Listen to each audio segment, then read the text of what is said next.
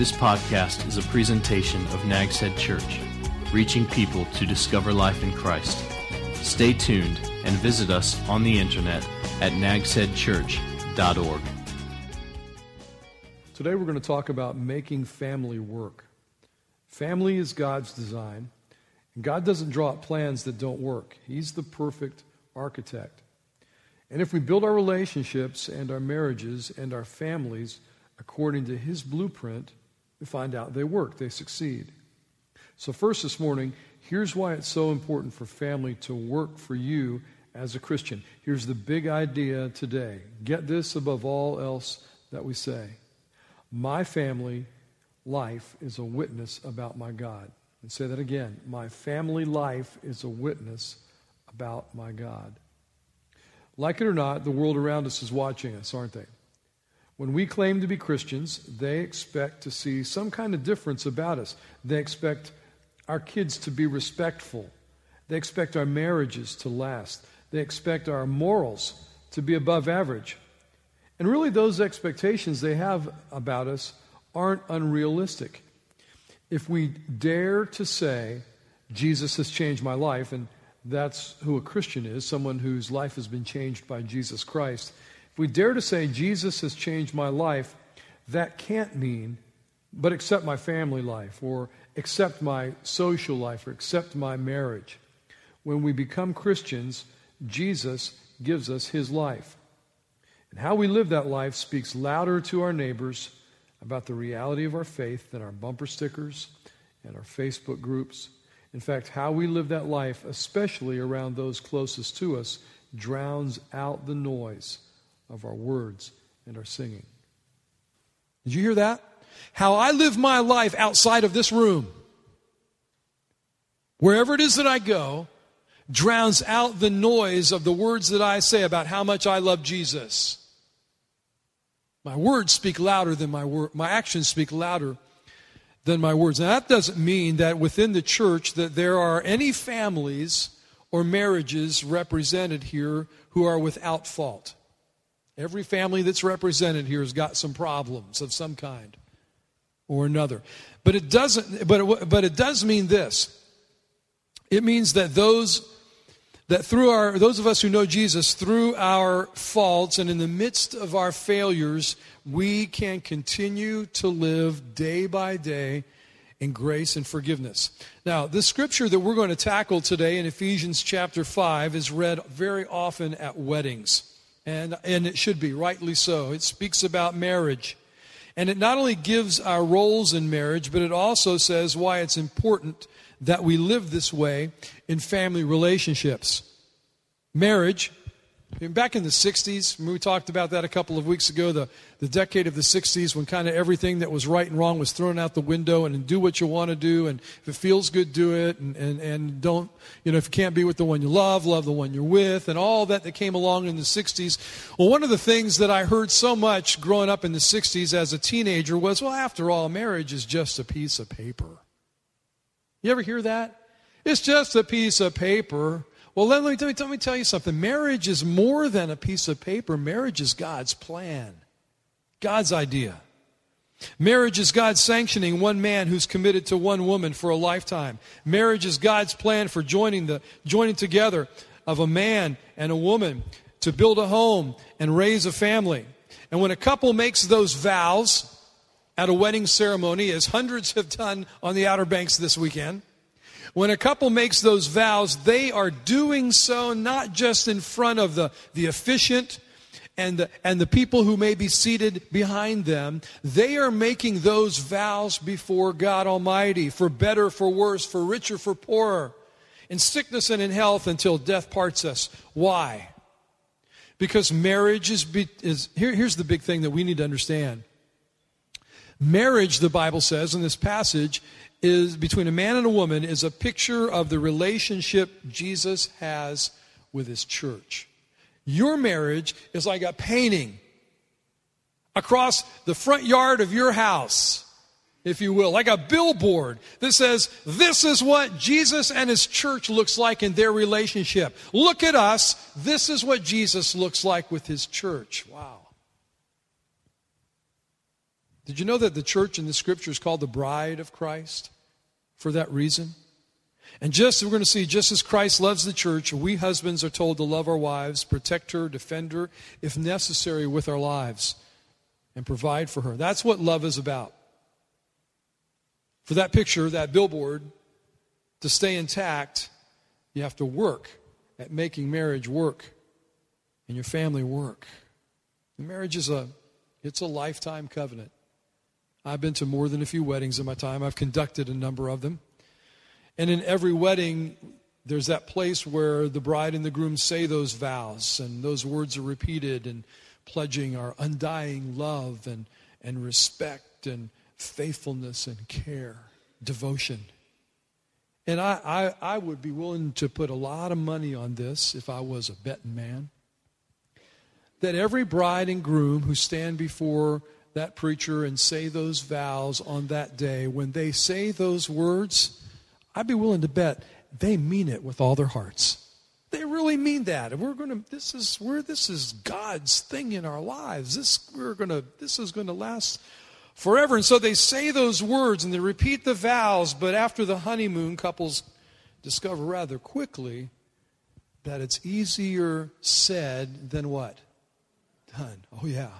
Because now it's just words that we said on our wedding day. Now we've got to do those things. So based on this passage of God's Word, how do we make marriage and family work? Now, some of you here today are single. I don't want to exclude you, especially those of you who are single parents, because the principles that are in here that we're going to see are principles that carry over in so many other areas of our lives. So I hope that you'll listen and say, okay, God, how can I use this in my life? All right, but first of all, Ephesians chapter 5, beginning in verse 21, what does it say to us about how we make it work? First of all, the Bible tells us to dedicate your marriage and your family to Christ. Dedicate your marriage and your family to Christ. Paul writes and he says in the second part of verse 21, you do this out of reverence for Christ. Paul starts out by saying that the purpose of any relationship with my spouse is to honor Jesus. That's why God brought us together, was to honor Him. That goes for those of us who are married to believers, as well as those of us who are married to unbelievers. Now, Gail and I were blessed to have, when we came together, we began to date, and then it got more serious, and we got engaged, and then we got married. But when we came together back as college students, young people, we were already, both of us, Christians. Our lives were already committed to the Lord, and God brought the two of us together, and that was a great way for us to begin. And I remember in our wedding ceremony and our vows, that was stated about why God's brought us together and that we were going to build a home for His glory. But maybe that's not your story. Maybe that's not how it worked in your life. So what you can do is you can begin today, right now. Had one lady came up to me after the last gathering, and she said, you know, Rick, she said, and I know her well, and she knows that I know her story well. She said, you know, my past was really a mess, you know, in my marriage and in my children and everything else. She says, but I'm so glad to know God says, hey, you know what? Today is when you can start new, and I'm building on that today. And that was so exciting to hear her share that, and she was excited about that. You can begin today right now. And if you're not married, you are married, but you're not married to a believer, you can still do this by dedicating your part in your marriage and your family to Christ. First thing, dedicate your marriage and your family to Christ. Well, then what does it say? Well, you back up just before that, and it tells us that we are to mutually submit to one another. He says, the Bible says there, you will submit to one another in the first part of verse 21. God's Word says to submit to one another. What does that mean? The simplest way I can put that is that means I put your needs ahead of my own. Now, right about now, the men who are here, the husbands especially, who were here last Sunday, you're beginning to wake up. I've said some things that all of a sudden that has jarred your attention because you were here last Sunday and you know very distinctly that last Sunday, Rick, you read that scripture in Colossians where it says, and wives, submit to your husbands. I remember that. I was here. My wife even took the notes.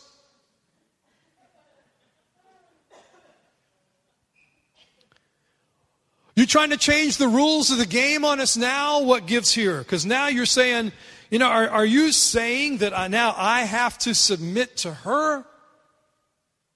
And the answer is no, I'm not saying that. God is. You husbands are the leaders in the family, and the best leadership, as Jesus demonstrated, is a leader who gives himself to serve those who follow. And that's a form of submission. So there is mutual submission in a healthy marriage and in a healthy family. Anytime anybody in the family, got some teenagers here this morning, listen up please. Anytime anyone in the family, husband, wife, child, insists that he or she get his or her way, that relationship is unhealthy. Right? So honor Christ. Dedicate your marriage, your family to Christ. Submit mutually one to another. Then he gets a little bit more specific, and he talks to the wives. And he says, wives, see your husband as a worthy leader. See him as a worthy leader. Here's what it says in verses 22 to 24. You wives will submit to your husbands as you do to the Lord. Ladies, would you take your pencils or your pen and circle that word will? All right? Paul isn't saying, now girls, if you this might be a really good idea. If you want to just kind of help smooth things over in your house, maybe you could try this. Submit to your husband. It doesn't say that. Paul says, wives, you will do this. You'll submit to your husbands. Now just hang on, ladies, because we're really going to nail the men in just a little bit. But you will submit to your husbands as you do to the Lord. For the husband is the head of the wife, as Christ is the head of the church, the body of the church, and he gave his life to be your Savior. As the church submits to Christ, and by the way, let me stop and say that that's not always easy either, for the church to submit to Christ, because a lot of times we read what Jesus said and what his word says as a church, and then we say, and we got to do this. And that's not always easy, is it, Tom? For the church to be obedient to the word of God and do it. It's not always a popular thing for us to do. And as the church submits to Christ, so must wives. You wives, submit to your husbands. Bummer. In everything. There's another word to circle, all right? I circled the word, you will do this. And he says, and you will do this in everything. Paul says, submit to him, your husband, like you submit to Christ. And I've seen a lot of Christian wives, God bless them, but I've seen a lot of Christian wives who just love Jesus. And they love the church. And they love their ministry. But they can't stand that man they're living with, you know. They don't want to do a thing that, Hello. As you submit to Jesus, you should submit to your husbands in everything. Listen, ladies, you'll see him, your husband, as worthy when you accept what we talked about last week. What is that? That he's the one God appointed in your life to lead you. And that means you have to let him lead. Even when he stumbles, and even when he falls, and even when he fails. You got to let him lead. Now here's the part to that. Fellas, you can listen in on this. Because when he stumbles and when he falls and when he fails in his leadership to you, ladies, who is your husband accountable to for that? God. He gets to answer to God for where he leads. Right? Now, what that means, wives, is that you cannot challenge his position of leadership. Doesn't mean you can't disagree with some of the things he's thinking and wanting to do. It doesn't mean that you don't have an opinion that's valid and worthy as well. It doesn't mean that there should be shared decision making, that you don't have a voice in decision making matters, because you do. And if he's got any smarts at all, circle the word if. If he's got any smarts at all, he's going to listen to you, ladies, and he's going to respect your opinion. Here's what, Gail's not in here. She's back in the green room with the band. She was in here earlier. Here's one of the things that I found out since I've been married all these years, I'm not the smartest one in the couple.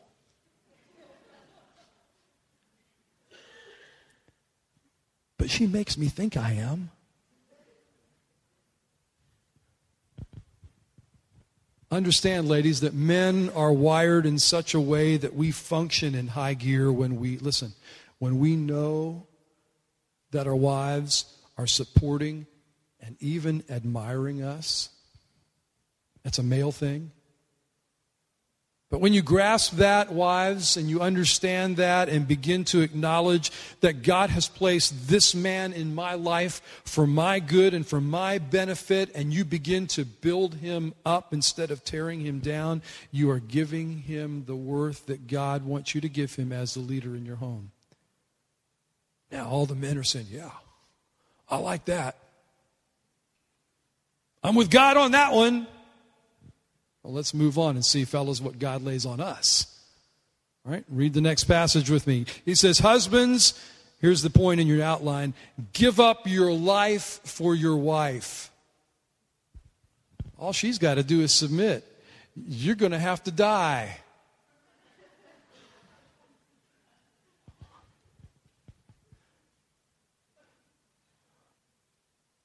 Too late, you said those vows already, you know. And you husbands must love your wives with the same love Christ showed the church. He gave up his life for her to make her holy and clean, washed by baptism in God's word. He did this to present her to himself. Here's a picture of the bride coming down the aisle. The church being the bride, meeting Jesus. He did this to picture her and to present her to himself as a glorious church without a spot, without a wrinkle. Wouldn't it be terrible that you go to a wedding and the bride's got this beautiful dress, you know, that her daddy's paid $1 gazillion for? You watch those shows on TV, and I think, oh, people are so stupid. And they've paid $1 gazillion for this dress that they wear one time. But before the wedding, she stopped at Starbucks and didn't quite get the top on the cup all the way. You know what I mean? And while she's having her latte, now she's got this big brown spot, and there's nothing she can do. And here she comes, and everybody stands and turns to see the bride come down the aisle in this white dress. There's a big coffee stain on front of her, and you would think, oh. Jesus wants to present the church to himself as a glorious church without a spot or a wrinkle or any other blemish. Instead of being spotted and wrinkled and coffee stained, she will be holy and without fault. Now, stop for a second. Whose job is it to present the wife that way? The bride, the church. That's Jesus' job. Let's bring it down to home, guys. Whose job is it to see that your wife lives through this life without spot and without blemish and without wrinkle, without living life daily because you bring pain into her life and insecurity into her life and hurt into her life? Whose job is it to wash her and lift her up and elevate her to that position of beauty and glory? Whose job, guys? Tell me. I only heard a couple guys say that. It's our job, it's my job to love my wife that much. In the same way, he says husbands ought to love their wives as they love their own bodies. For a man is actually loving himself when he loves his wife. No one hates his own body, but lovingly cares for it just as Christ cares for his body, which is the church, and we are his body. When we think of love, typically females think of romance. Guys think of sex. God says both of you are shallow. God says love is about sacrifice, and he says to us as husbands, listen guys, if you want your wife, I just talked to your wives about if you want your wife to follow you as though she's following Christ, then you've got to love her like Christ loves us. And the way he showed us his love was to give his life away for us. You think about what Jesus gave up for the church, which is compared to the bride. He gave up his seat at God's right hand in heaven, and there where he was worshipped by the angels, and he came and was born in a stable, became a man, depended on the kindness of others for his food and for his lodging. He became a homeless person. For us, he risked being misunderstood and mocked. For us, he was falsely accused and falsely convicted. And for us, he was tortured and then crucified. And God says, hey, guys, that's what God says is how you are to love your wives. You be willing to give it all up for her. Ladies, you tell me if I'm wrong here. But I don't believe there's a woman in the world that wouldn't follow a man to the ends of the earth if she knew and she saw by his actions that he loved her that much. I don't think there's a woman in the world that would not do everything that her husband asks of her if she knew that her well-being was his mission in life and that his own aspirations came second after hers. Just to be sure his readers get it right, Paul ends this passage with verse 33 by saying, so I say again, let me just repeat it one more time. Each man, love your wife as you love yourself, and each wife, respect your husband. By the way, how does Christ also love the church, fellas? He loves the church by providing for all of our needs. I'm 54 years old, and as I said, I've been married almost 33 years to Gail, and I'm still after all these years, and some of you guys say, I don't know what you're talking about here, bud. I'm still trying to figure out what her needs are. You know what I mean? In fact, it's my guess I'll go to the grave scratching my head, somewhat still perplexed about discovering her needs. It's not easy, is it, guys? And women are just far more complex than we are as men, and that's because that's how God made them. That's how He wired them.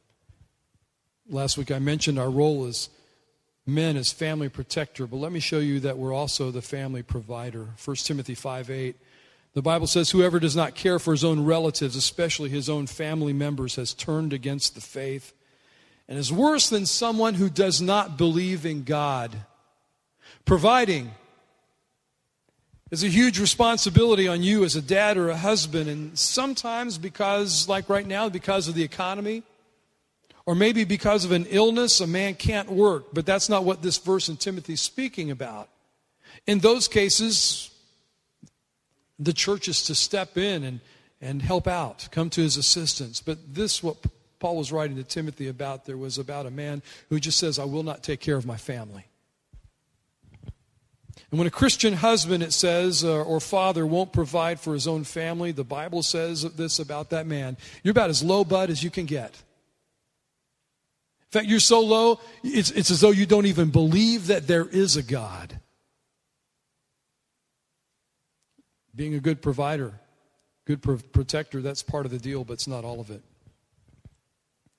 But without a provider, marriages and families suffer, and wives especially become insecure.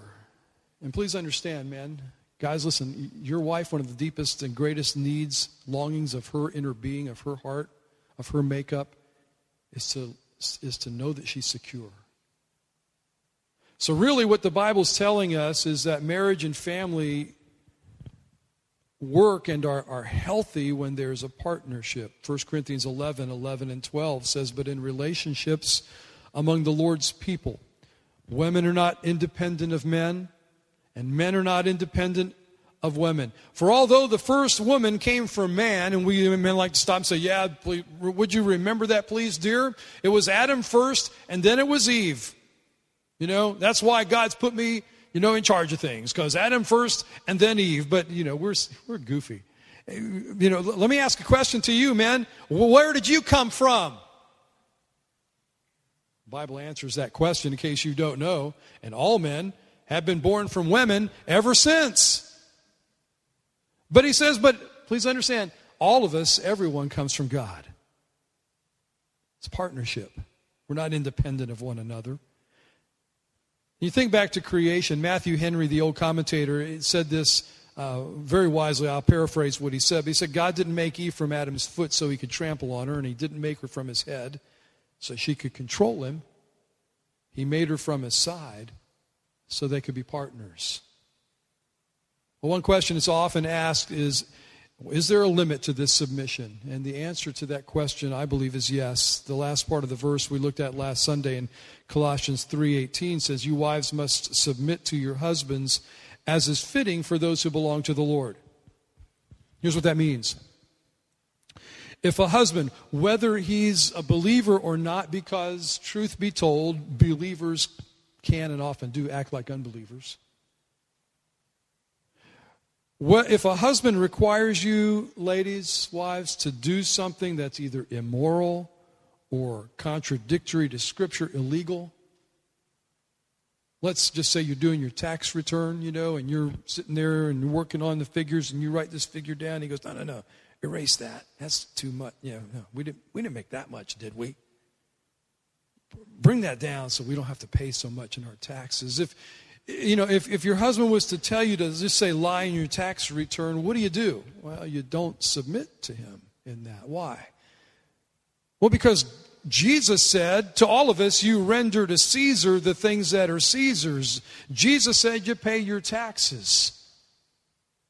God has told you in His Word that it is wrong to lie. You belong to your husband and he belongs to you, but please understand, we all belong to God above all. Does not mean, as I heard a preacher say one time, couldn't believe it, but I heard him say it, well, ladies, if your husband's an unbeliever, that means you don't have to be under his authority. Oh, no. You accepted his authority when you said, I do. In fact, if your husband isn't a Christian, your greatest witness to him for Christ is your cooperative spirit. Peter wrote these words in 1 Peter chapter 3, verses 1 and 2. In the same way, you wives must accept the authority of your husbands, even those who refuse to accept the good news. Those who are not even believers, you accept their authority. Here's what happens. We have, in the church, there's always more women than men, and there are always women who trust in Christ whose husbands haven't. And there are also men who trust in Christ whose wives haven't, but usually there's more women, wives, who are married to unbelievers, and God's Word says, and here's why, your godly lives will speak to them better than any words. You try to preach to him, he's going to turn you off. But you love him, cooperate with him. He says they'll be won over by watching your pure godly behavior. Your changed life will speak the gospel to him loud and clear. But if you're always fighting and arguing with him, what does that say to him about your Savior? Next Sunday, we're going to see what the Bible has to say about being single. So if you're single here this morning, please don't feel left out. God's going to stomp on you too. No, God's got some good things to say to you as well. All right, we'll talk about those next Sunday. He doesn't just pick on the married people. And then in a couple of weeks, we're going to talk in depth about how we learn to live together in marriage and a family, with a lot of talk about the Christian ideals of grace and forgiveness. In this series, let me get your attention for just a moment.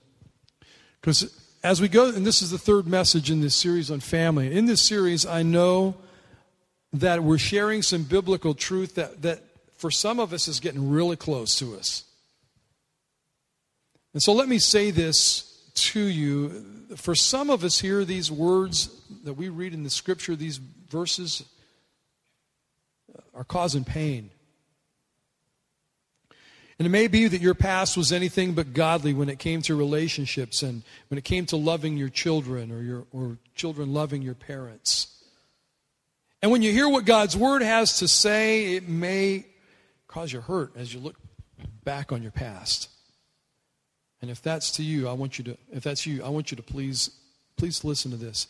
If you know Christ as your Savior, one of the beautiful truths of that relationship is that when you professed Him as your Savior, you traded your past for His future, for your life. He wiped your slate clean by His blood, and He died to remove the guilt and the shame from your past. So please let me say to you, rather than being hurt by past guilt, I hope instead you'll today say, I am so thankful and rejoice that you've been given new life and you have a future that God wants to pave for you in your life. Nags Head Church is a place where non-perfect people can come and discover life in Christ, and we believe that life includes our married life and our children, our relationships, our singleness, our pains, our disappointments. But maybe today you're presently living in a relationship that's outside of God's values, or your family structure may be topsy-turvy. Maybe in your home, the wife is running everything and the husband's just a Casper milquetoast, or maybe the kids are running the roost. And things are just not what they need to be based upon this scripture. What God's word then is saying maybe is causing you some discomfort, some pain. And I hope you'll view it this way, if I can use this illustration. My mom used to, when I was a little boy, and like all little boys, you know, you get outside and you play and you run around, you fall and you get scraped up and you get cut. And my mom, God bless her, she used to use this antiseptic stuff called merthiolate. How many of you know what I'm talking about? Got a little bottle, orange stuff. Yeah. And she would take that down out of the medicine cabinet and sit me down and where it was on my elbow or on my knee or wherever it was, and she'd wash it with a washcloth and Dial soap. And then she'd pull that bottle out and put that stuff, and sometimes she and Dad had to hold me down because this stuff hated germs so bad and killed germs so violently that they screamed out under my skin in pain.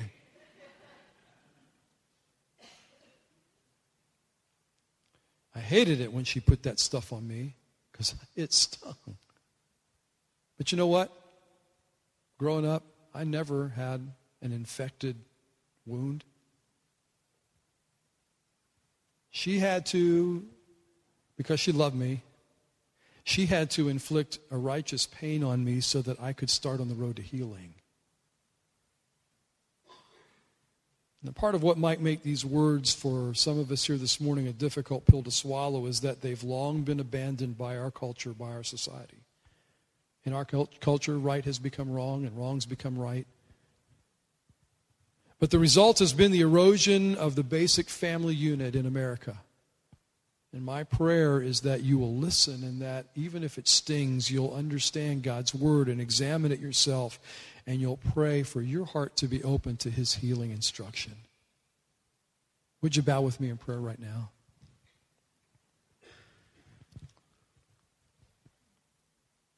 Lord, I pray that as we hear your word, and it may say things that to our ears and to our minds are totally foreign. But Lord, it comes from your book. It comes from your word. This is how you, as the divine architect of our lives, designed not only me, but designed the relationship that I have with my wife. And you've made us one, and you've given us children, and you've put us together as a family and said, now, do what I say and make it work. And it's not easy. I pray, God, that you would help us to be submissive to you. To be able to truly say, not only are you our Savior, Jesus, wiping our slates clean, but you're our Lord. You're our supreme authority. In your name I pray. Amen. This has been a presentation of Nags Head Church, reaching people to discover life in Christ. Visit us on the internet at nagsheadchurch.org.